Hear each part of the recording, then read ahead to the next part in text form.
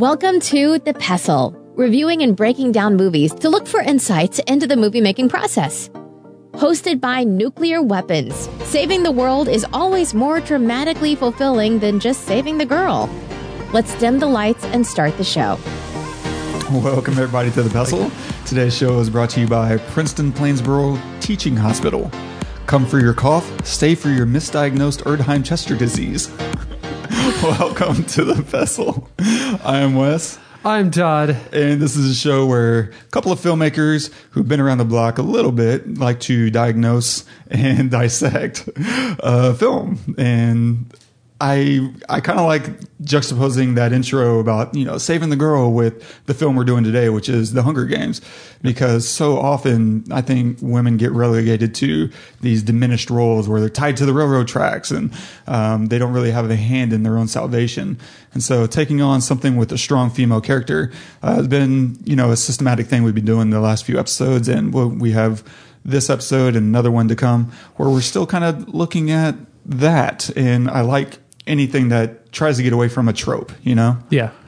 And it's not always easy to do because as, society keeps going and falling more in love with movies, it becomes easier for a filmmaker to go and say, hey, there's a demographic that we can reach. And so they no longer have to appeal to, the four quadrants or whatever, where, every action movie has to be a guy saving the day because you're trying to appeal to, teenage white kids.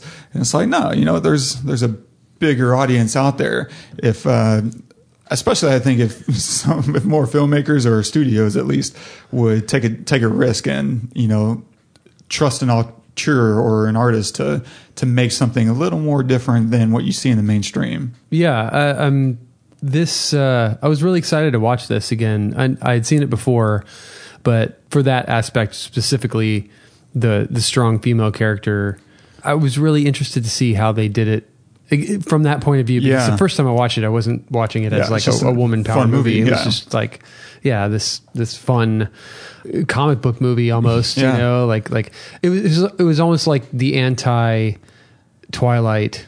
Yeah, that's such a good definition for it. You know what I mean? In so many ways, including the heroine, aspect. Right. Oh my God. Yeah. There's so many reasons that I don't like Twilight. That's a whole pestle in itself. Yeah, it really is. Can we please not do? I so want to do one and get stoned while we do it. How about I'll just sit out that episode. Okay. You find someone else to. I'll just trip balls to co-host. Yeah, or just do it by yourself. Just imagine me there, right? I like Shut up, Todd.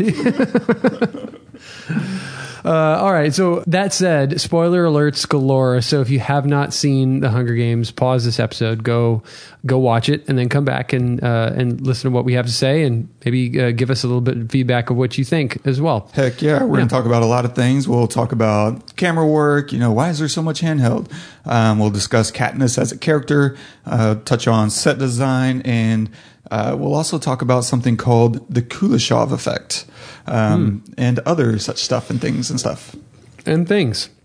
So a quick synopsis of the film. Katniss Everdeen voluntarily takes her younger sister's place in the Hunger Games, a televised competition in which two teenagers from each of the 12 districts of Panem are chosen at random to fight to the death. Directed by Gary Ross, screenplay by Gary Ross, Suzanne Collins, and Billy Ray. Based on the novel by Suzanne Collins, cinematography by Tom Stern. I like that we're throwing that in there. Yeah, me too. Yeah.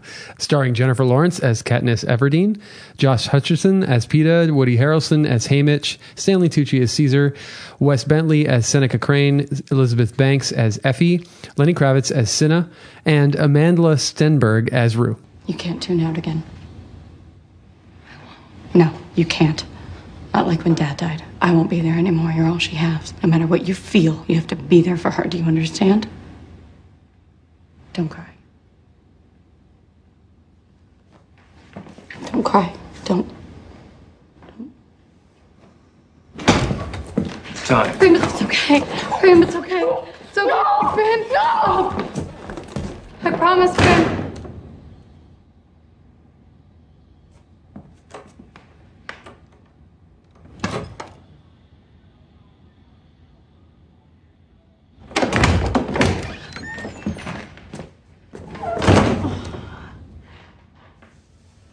fine. Yeah. I am. Listen to me. You're stronger than they are. You are. Get to a bow. They may not have... Well, if you show them how good you are. They just want a good show. That's all they want. If they don't have a bow, then you make one, okay? You know how to hunt. Animals. It's no different, Candace. There's 24 of us, Gail. Only one comes out. Yeah. And it's gonna be you. Okay, Take care of them, Gail. Whatever you do, don't let them starve. let's go. I'll see you soon, okay? I really like that scene because it just reminds you of the stakes of everything. Yeah. The intensity of not just the conversation she's having with her mother, who's been completely checked out of reality since, their father died, but also just the small conversation she has with Gail there at the end, right? Like, don't let them starve. Yeah. So I'm really glad you picked this. I kind of wish you would have pulled the earlier shot of her talking to her mother. Cause for me, that was the movie. Yeah. But, yeah. Like, I mean, you got half of it. Yeah. So the Gail part at the end was the other half of the movie. It was her telling her mother, get your shit together because I'm not going to be here to pick up your what's fallen on the ground, what you drop, right? It's you or you got, and you guys, you got to take care of her or you guys will starve, right? So get your shit together. And then it was Gail and she's begging him. So she's telling her mother, get your shit together. She's begging Gail to help because she can't do anything. And I think that like, to me, that was the most effective part of the entire movie. So I'm really glad she picked that because that was going to be the first thing that I said. Honestly, it really was because it's pretty early on in the film before all the fantastical, garbage. That's a whole nother conversation started happening for me. And so I was still in it. I was in this world and it was still kind of a recognizable world, but it was obviously the future or a different planet or some different dimension, whatever. But I was still in it and relating to it.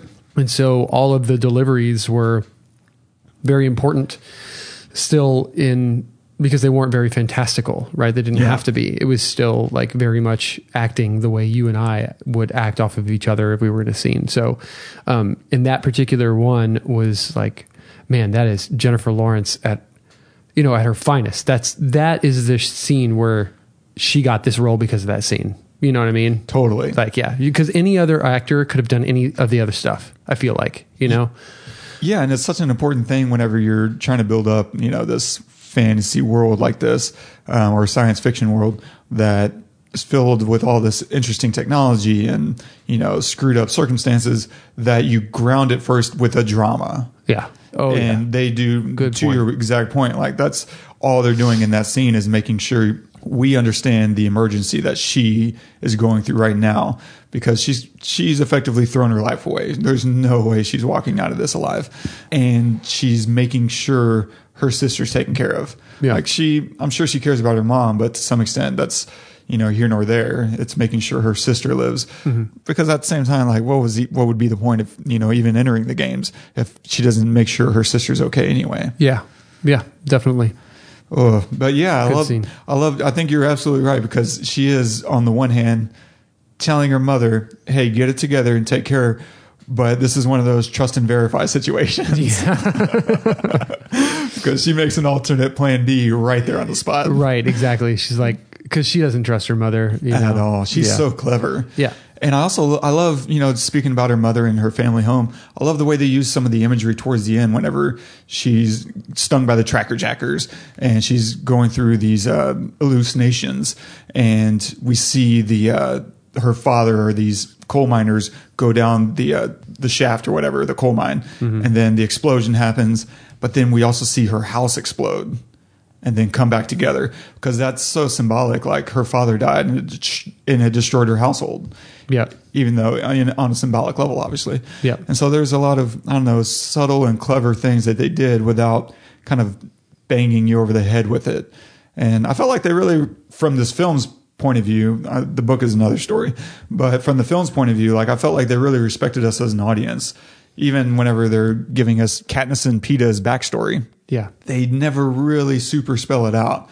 we just slowly get this trickle of information about how PETA helped her survive. Yeah. And I don't know, one bad moment. And it's one of those things we talk about all the time. Give the audience a little credit to figure things out. Yeah. And they do that. Like the first, I mean, at least third, if not close to half of this movie, I feel very, grounded. It's not so, it's fantastical, but not crazy, and it's very heavy on story, which I really enjoyed. So overall, what did you feel like? I don't remember what you thought after the first time seeing it, but it was just, I remember it kind of being this popcorn throwaway. It was fun, on with the rest of my day. But yeah, what's your feeling like? Did you enjoy this kind of movie, or is this going to be like, I can take it or leave it? Man. So I had a lot of problems with this movie. Interesting. Yeah. I didn't, like I said, the first, I'm going to give it half, even though it's probably more than, it was probably more like a third, but I'll just say the first half of it, I really, I was invested in the characters. They really developed everybody, even PETA, who comes in late, like they develop her, like you said, his relationship with her a little bit, but I just had a real problem from the very start that I was able to put in the back of my mind until about halfway. Why this was even a thing, man? Like, what is the point of the Hunger Games? Like, what is, so that they don't revolt? Like, why would they not revolt? Like, like, who wants their child to go, fight to the death? Like, no way. Like, I would revolt and get killed, and everyone else would too. Like, it doesn't make any sense unless you can tell me why, which I'm sure you probably can, because you probably have notes. But the whole time I'm sitting here like, why is this even a thing? And I understand it could be a metaphor for, like, I don't know, MMA or boxing, where we want to see people kill each other, or football, you know what I mean? American football. We want to see people kill each other, and we'll pay money to do it. But they're not really doing that, and they're paying those players, and those players make a lot of money, or those fighters make a lot of money. And like, when it really got serious, when it was, them in they come off the train and they're in they're wearing the fire clothes and stuff going down. I was just like, what is the point? Who would actually do this? No one. And I get it. And usually I have no problem having suspension of disbelief. None at all. But this time, for some reason, I just could not get past it. I felt like the whole thing was based off of bullshit. Like, this wouldn't, in no world would any community ever let this happen. So you have to give me a better reason as to why. Yeah, I can't give you that. Like, okay, I'm saying that maybe not you, but the movie. Yeah, except for the very beginning when they say, this is why the Hunger Games, even that was weak as shit, man. It was like, because like the Hunger Games stopped these revolts. Like, why would that ever happen? That doesn't make any sense. And so because of that, like, the whole rest of the movie, when it does get fantastical, and the Hunger Games start and all this is going on, I'm like, I just don't understand. I spent a lot of time trying to figure out like what this could be a metaphor for, and similar to you, I didn't come away with any strong thing. Yeah. I think you could probably insert your own, and to some degree, sometimes that works really well for films, but in this case, it doesn't, because it's such a specific circumstance. I felt like, yeah, okay, you could say this is what it means to be a child growing up and coming into adulthood. And in some ways you die in the process of, becoming an adult or whatever. And, someone wants to stand against what it means to be an adult. I don't know. I mean, that's it's a stretch. Yeah, it's a big stretch. There's, the more obvious, simple, I mean, it's not even symbolism. It's pretty direct. Just this idea of overthrowing a tyranny, a government that is, whether it's nationalistic or just too powerful and controlling, a despot kind of situation. And I think that's kind of what it comes down to is Suzanne Collins, the writer, like the idea of, I want to see a woman overthrow an empire. Yes. And how can we, start this? And so she did. She created a high concept idea, and I think probably backed her way into it. Now, totally. And I think she has that. a history for it. I do think she has a history for it that is still sketchy. It's a young adult novel, so there's definitely, some stretching going on. But I think that is the idea is, you lost, and now everyone who fought against us now has to watch your children die every year. Yeah. I get that. I totally do. But give me a better foundation for that. That's the thing. I love overthrow government stories. V for Vendetta, one of my favorite movies. I you know that. But that's a grounded, thing. In the same breath that I'm saying this would never happen. I know the Holocaust happened, right? And people let that. Not only did they let that, they bolstered it. They helped the Nazis. I get that. But this is different. This is man, I don't even. Well, they are drawing a lot on Nazi imagery, right? Right. Yeah, they very much are. Yeah. And maybe it's because, I'm trying to throw something out here, so they've broken them up into sectors, right? Sector districts. 1 districts. Yeah. 1, 2, 3 or whatever. Maybe that's to keep them small enough groups to manage, you can control, right? I guess I get that because, that's like the concentration camps, Yeah. Maybe that's just it. Yeah. Maybe that's just it. I think that's as simple as it gets. And then, you design an idea of, well, what's a way that we could at the same time control people and let them know who's still in power. Yeah. And also give them a glimmer of hope. And if you make it entertainment, then maybe you feel this is kind of a Caesar bread and circuses to, distract you from your actual misery. And so I think it's playing on all these ideas as a way to get this really high concept off the ground. Yeah. And they could have set it up better, right? Yeah. I'm going to say that that's it. And I totally get that. And now if I go watch it again, I probably no, I probably wouldn't like it still, but they set it up very weakly and it was frustrating. Personally, I like it from the overall concept of, cause I'm very, libertarian, I guess. And so this idea of fighting against an all controlling government really appeals to those sensibilities of, overreach and, fighting for liberty and just the right to decide your own life and course of events. So that kind of thing really appeals to me. And I've never really had that big of a problem. It does creep in. I've thought about it and I've tried to reason it out. And I think you're right. They could have set it up better somehow. I also think it's a very first person perspective throughout the film. And especially in the books, it's all told from Katniss's mind.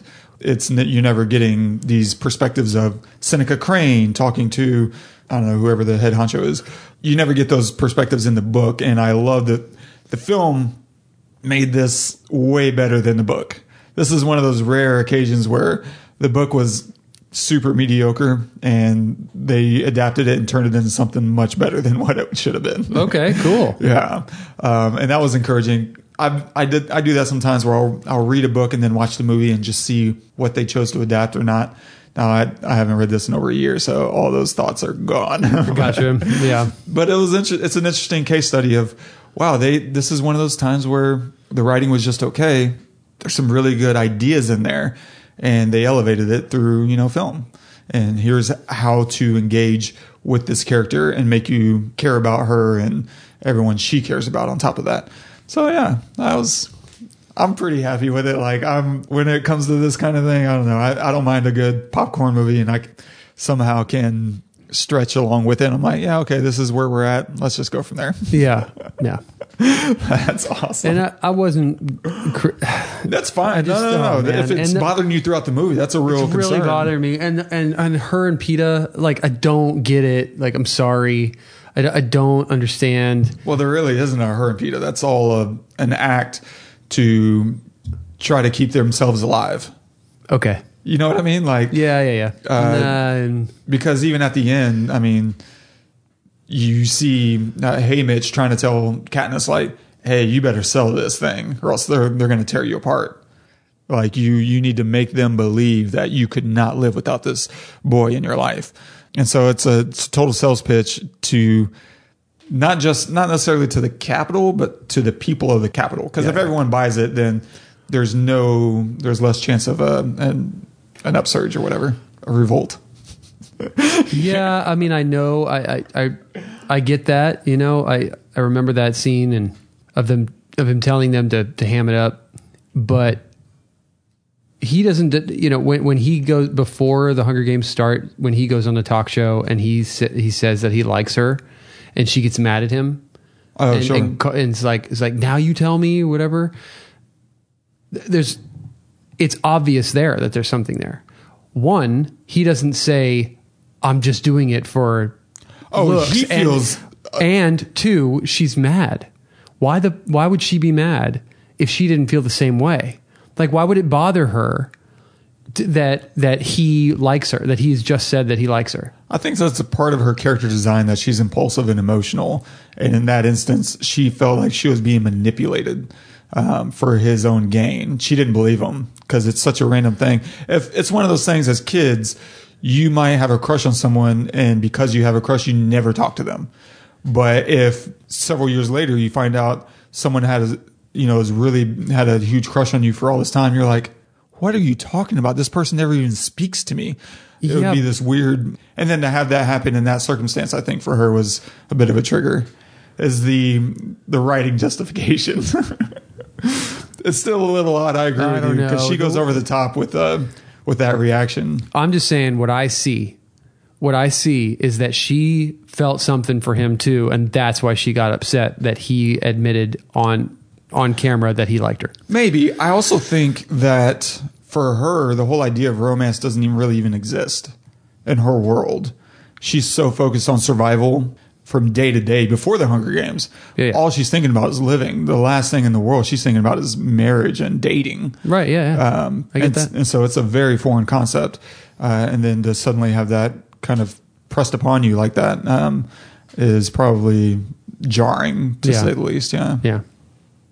It's interesting. I do like I know we're only talking about the first one too. So. Yeah.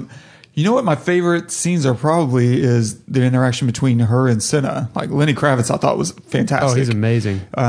Came out of nowhere. Like, I don't know where else he's been acting, but geez, he's incredible.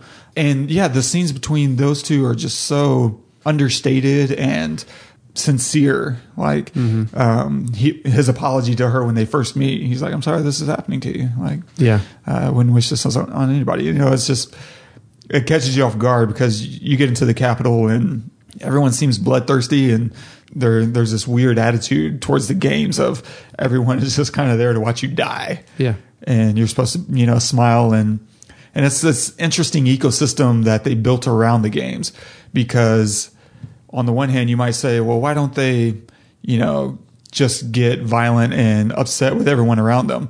But it's for one, they would just get killed. But for two, the more likable you are, the maybe you can win over some people, whatever sponsors, to help you win and survive in the games. And so there's this interesting little economy that's set up around the Hunger Games to kind of keep everyone in check along the way. Yeah. Which is fun. Yeah. To an extent, apparently. All right. Well, so why is there so much handheld? Which at times was nauseating. Like, it was like, I don't complain about handheld. Yeah. I love handheld. I prefer it, honestly, in a lot of ways. But there was a lot of times it was just like, golly, just slow down. I can't make anything out. Yeah. Well, there's a lot of reasons. I mean, it's a lot of handheld, a lot of close-ups. For one, going back to the original point, it really grounds the world in a sci-fi way without it feeling super sci-fi. Like, the more grounded you are, the more caught up you are in the drama and the less you're thinking science fiction and, technology, which really helps sell, that this is a less glitzy, more gritty dystopian. This isn't a good place. It sells the harshness of it. And so there's no smoothness to the camera movement, and it helps keep everything rough and bumpy to symbolize what the characters are dealing with. It's intimate. It's personal. It connects us more dramatically to the characters in a relatable way, but it's almost documentary-like. It feels like they're just covering the things that are happening. It's inspired and in the moment, right? Yeah. We're not composing super careful shots, even though they are. They're like, we're going to get this thing. Yeah. But the way it comes across is it feels very spur of the moment. Oh, we're just kind of panning up as she grabs this thing, and we're cutting to a shot, another from her shoulder up to her face. It just feels very sporadic and offbeat, which helps, take away from the sophistication of the world. And that's a good thing. And I also love that it's shot on film, and which adds this gritty extra texture to it, also helping, ground us. Instead of shooting this on digital, right? Yeah. That would feel too new. But instead, setting it in the future, but giving it this filmic, historical kind of texture, it makes it feel like an actual place that we're just kind of seeing a history of it. And that's really smart. But cool. It's also because it's shot largely from her perspective. Like when she's in the tree, we're looking at people from above. When she's seeing these people walk by and have these conversations, and we're just kind of, when she first get like her first night into games, and they're all kind of, walking down beneath her looking for her. We're seeing them from her perspective. Even when we get into those, mediums and close-ups, they're still from this high up angle. And that's kind of a signal that the movie is being told from her perspective. And same thing when she's running and looking around, the view gets incredibly shaky because that's her perspective on what's happening, which I'll dive into later, that opening sequence of the games itself. But this is also, I think, reflective of the books being a first-person style, being written in that style, and it's trying to stay true to that in some way. And it also makes sense to go in these tighter close-up shots because it restricts our field of view, makes more tension about what we're not seeing. So not knowing what else could be out there is another way to kind of ramp up the intensity and the tension for the viewer, because you're not telling them everything that's out there. To some degree, I think it might be somewhat easier shooting style. Like if you miss a focus pull, it's not the end of the world. True. You'll get it. It'll come back in, and it just still plays into that organic texture that they're going for. And altogether, I think it just adds a surreal quality, which lets us empathize with Katniss as a reluctant and disoriented heroine. Like this isn't the fight she chose. She's been thrust there, and that's a real surreal scenario. Touching on some of the set design, District 12 is interesting because we start out in this very desaturated, drab, glum area. The clothes are ugly and basic, bland.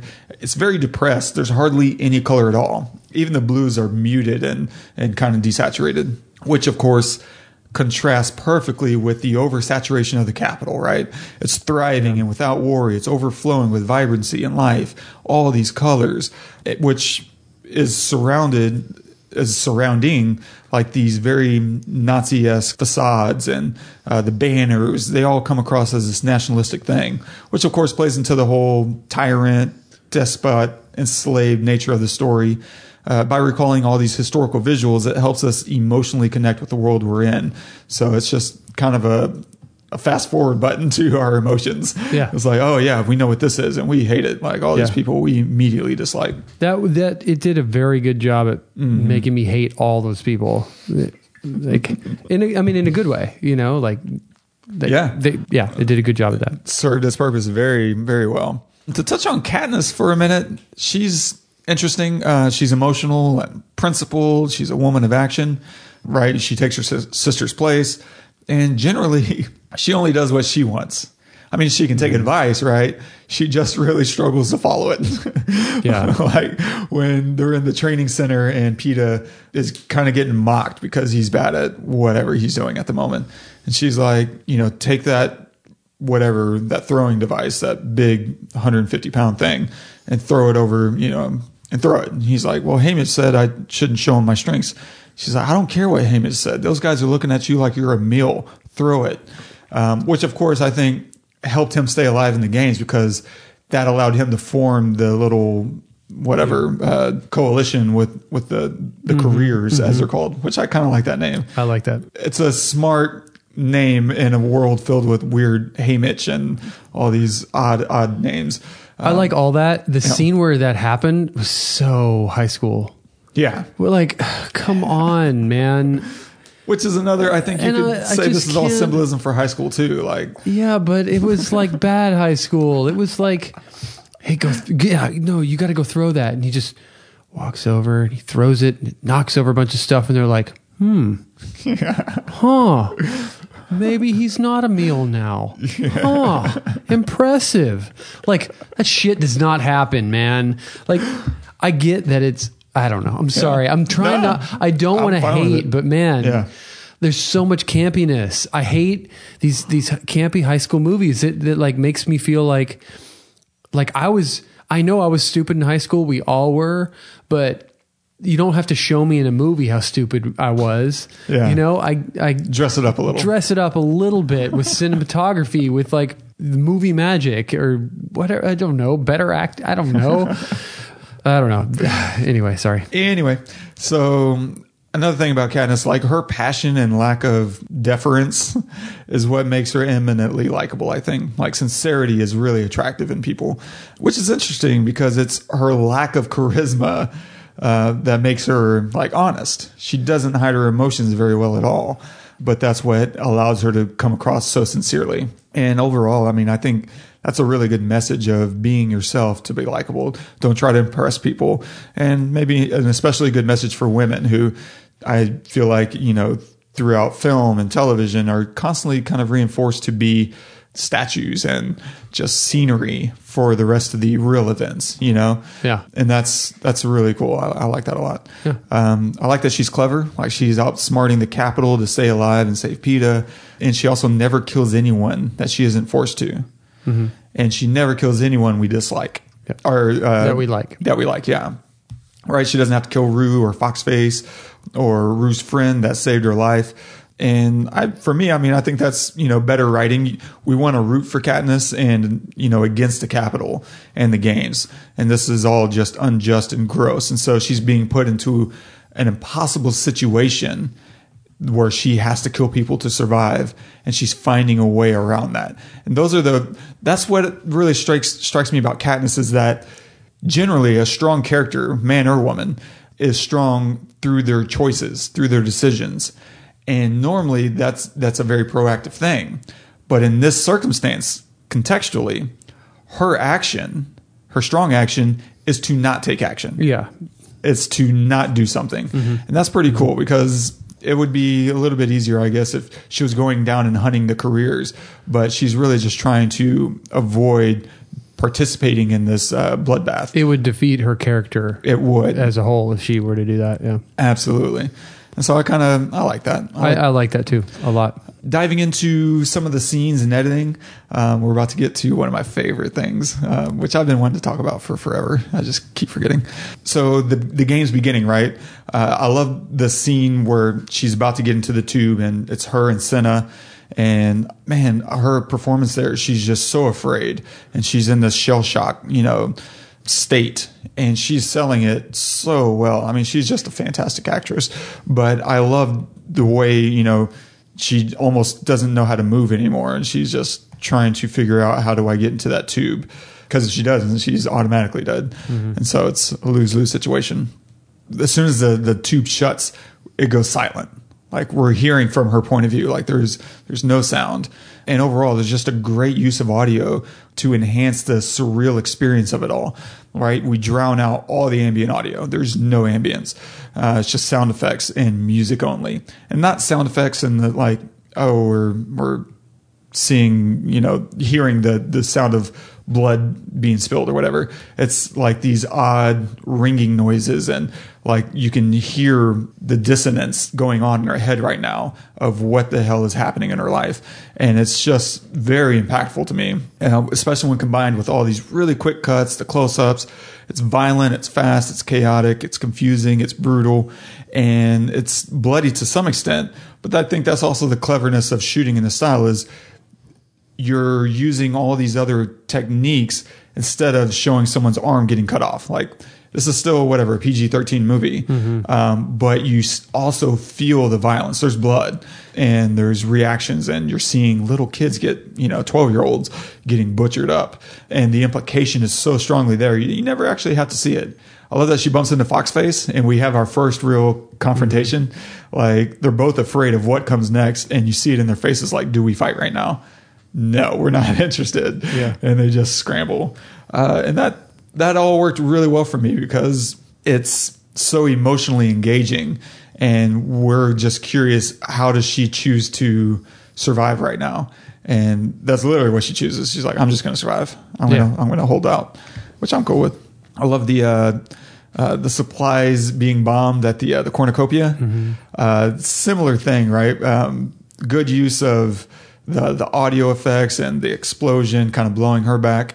But also like the use of the rack focusing with the explosion, with the concussive explosion, because it's this disorienting thing, and suddenly she can't quite make out what is happening right now, and just kind of creating that empathetic language, cinematic language, really helps us understand and relate to exactly what she's dealing with and why she's not on her feet and running again. Because guess what? If you get knocked over by an explosion, you're not just going to jump right up, 2 seconds later. Right. You need to recover. Yeah. And that, of course, when we're cutting back and seeing the other characters creep back in, is adding some more tension, because you're like, okay, you got to get up. Get going. Just get to the woods. Yeah. Right. Yeah. And just having that visual language to sell you on why she's not doing that. I think it's super critical, or else you're just annoyed with the character. Yeah. Yeah, for sure. I also like that it's the apples that are kind of the central focus of her, and seemingly the setup itself. Because, I mean, biblically, apples are the forbidden fruit is the way we kind of think of it. And so she takes what they're trying to tempt her with, right? Hey, walk over here and die. And she uses it to destroy their own supplies. And so it's just this very, subtle and interesting use of, they could have made that anything. Yeah. She could have just shot one of the explosives, but to, start to build on something else more interesting, I think is pretty cool. And to heighten her abilities with the bow. Yeah, exactly. That's a great point. Going into a little bit of the editing, I like the use of jump cuts. You don't see them a ton in films, but it really helps, give you the erratic nature of the games. And if you don't know what a jump cut is, it's basically where you're not really changing an angle. So like, an angle is anywhere where the camera's set and you're not, and let's say you have a person sitting in your frame from the chest to the top of their head. That's your angle. Well, a jump cut is effectively, you're not really changing the angle. You're just kind of jumping forward in time. And normally that's kind of an off-putting thing. But in this case, they're kind of using it to show in various situations, especially during the Tracker Jack scene when she's kind of losing consciousness, that she's struggling with time right now. There's a displacement in her head about what is happening. And so using these jump cuts kind of creates an erratic visual effect to, once again, empathize with what she's dealing with. Lastly, this is my favorite thing. This is such a small moment in the film that I'm going to blow up and turn into a big thing. But it's a reaction shot. When they're in the cave with Peeta and Katniss, and she kisses Peeta. We cut back to District 12 with everyone watching the games. And this is one of the only times we see District 12 until, during the games. And we see that Gale sees it and reacts to it. Right? He has this, he just notices it and he looks back down and goes back to work. And it's such a subtle thing, because doing that, we get the feeling that he's getting his heart broken. He just watched her kiss someone else, and now it's like, oh, wow. So for one, we're understanding there was an attraction on his part, and we understand there's now a bit of a love triangle that's developing. And what's happening there is cutting two images together implies a relationship between the images. And it's based on the context that we add our own interpretation to it. That's kind of the entire basis of editing at all, is to imply, whether you're going from a wide shot to a close-up of the same person, you're implying that this all happened consecutively. That's the very foundation of editing. But in another way, you can imply a relationship between what would otherwise be completely, disassociated images. And to put a label on this is called the Kuleshov effect. There is this Russian filmmaker who demonstrated, okay, so this Russian filmmaker, right? And he's like, I'm going to show a guy's face and he's just going to be static. He's stoic. He's just doing nothing. And now I'm going to cut to a shot of a bowl of soup. Then I'm going to cut back to this guy. And the audience is more like, man, that guy's so hungry. He is just starving. Man, he's a good actor. And then he showed the shot of this guy. And then a girl in a coffin. And then you cut back to the guy. And they're like, oh, man, he is so sad. He is so depressed. Look at him. What an amazing performance. Yeah. And it's this beautiful way of... And in reality, by the way, those were the same 4 shots of him doing nothing. Yeah, same shots. Same shots. And it's just, you're inserting this idea by connecting these 2 images together into the audience. And I use this thing since day one, since I've been directing. Since I've been editing, I've been doing this. Like the very first thing I edited back in like 2004 was almost a music video about racism. And I was just finding whatever I could, because in 2004, there just wasn't a lot of video out there for me to grab. There was no YouTube. Plenty of racism. And I was just grabbing whatever I could and figuring out, how do I tell a story? And a lot of it came down to, what 2 images can I put next to each other chronologically to imply how someone feels about another thing. And it was just an exercise. And at the time I didn't know what a Kuleshov was.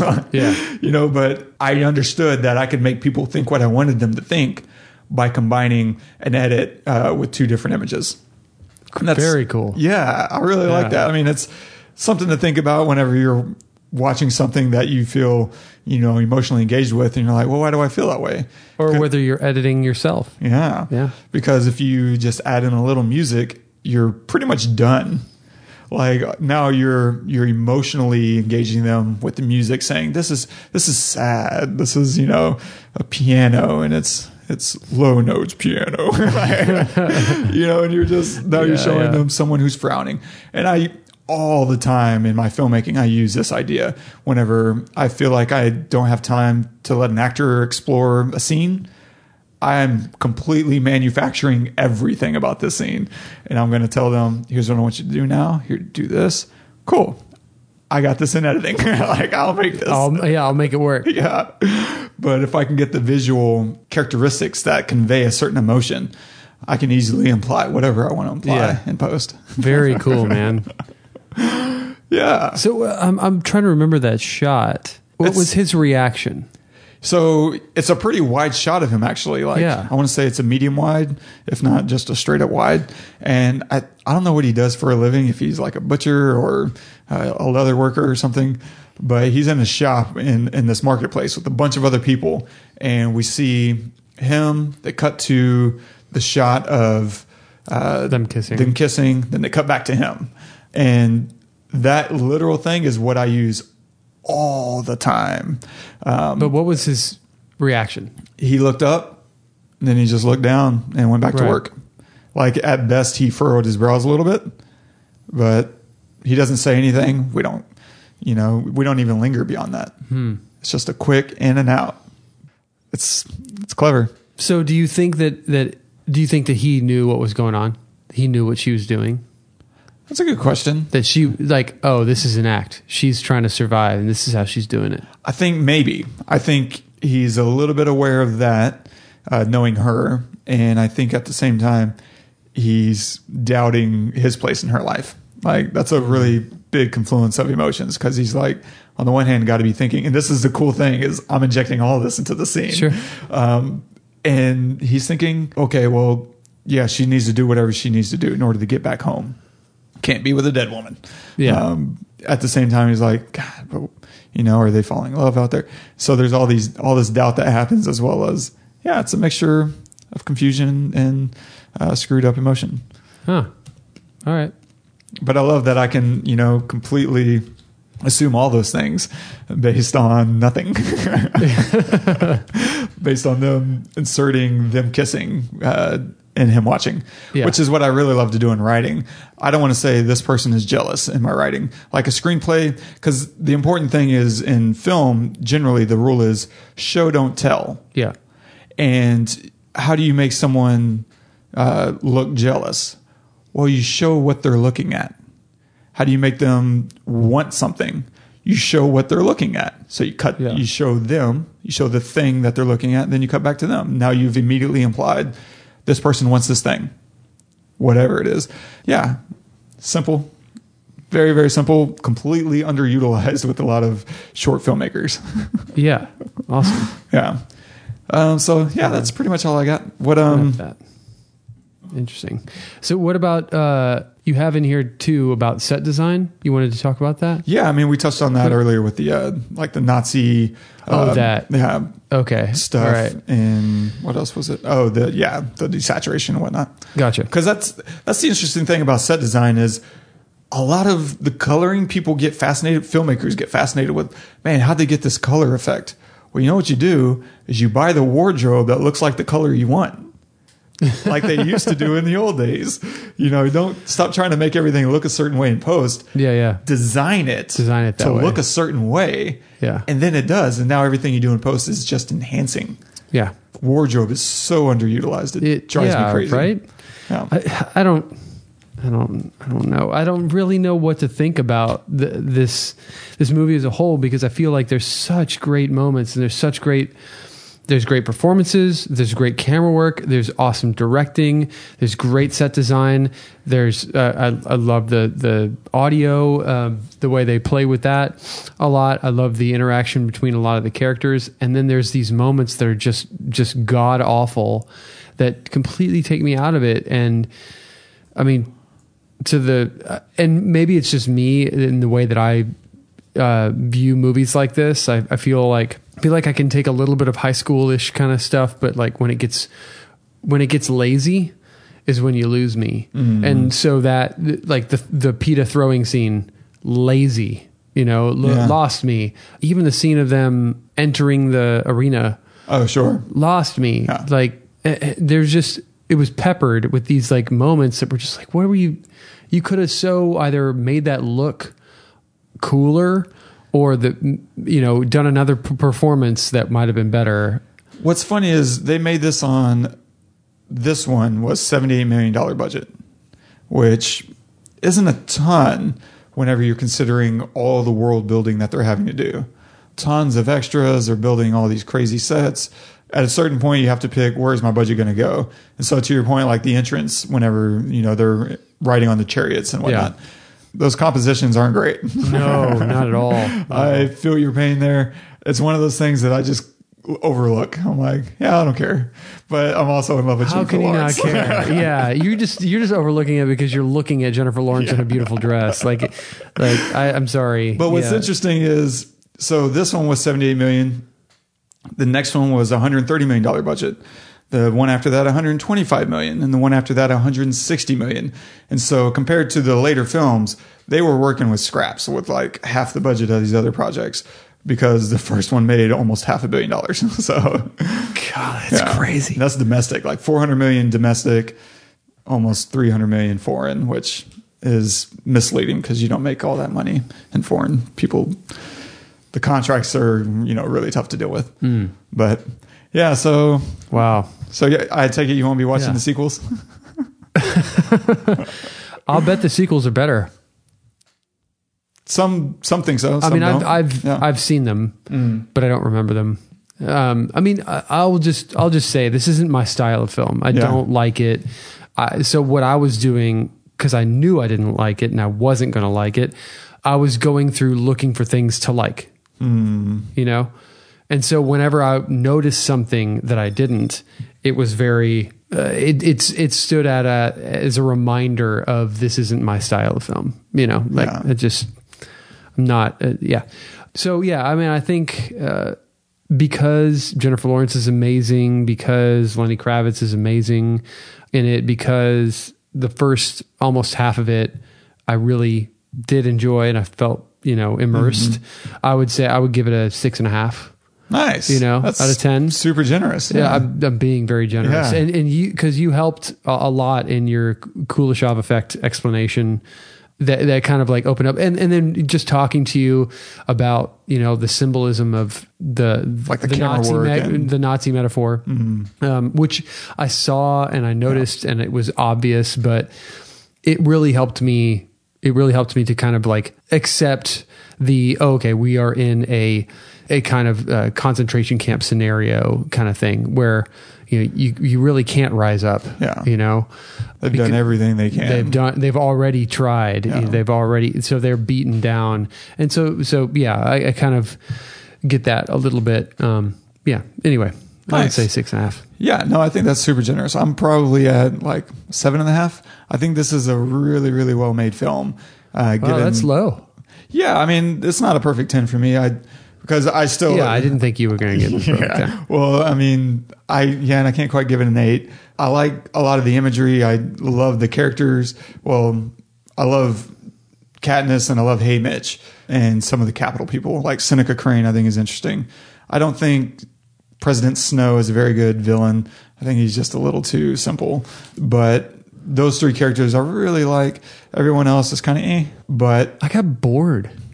Yeah. Did you get bored? I got bored like after what are they called? The wasps? The Tracker Jackers. Tracker Jackers. Sorry, I just don't remember all that shit. I got bored after that. It just really slowed down. It reminded me, oh yeah, this is a series of movies. They're killing time here. That's kind of what I felt towards the end. Interesting. The other cool thing was seeing Amanda Stenberg doing her thing as Rue, because I've since seen her in, I don't know, a couple of movies that I'm like, man, she's a really fantastic actress. She was great as Rue. Like, she has all these tiny little mannerisms that betray the words that she's saying, and it's the ability to kind of read between the lines as an actor that really elevates your depiction of someone. And for her, like, whenever Katniss is asking, what about Peeta? She may not even say that. She's like, who's died? And there's this, Rue never looks at her. She just kind of grins to herself.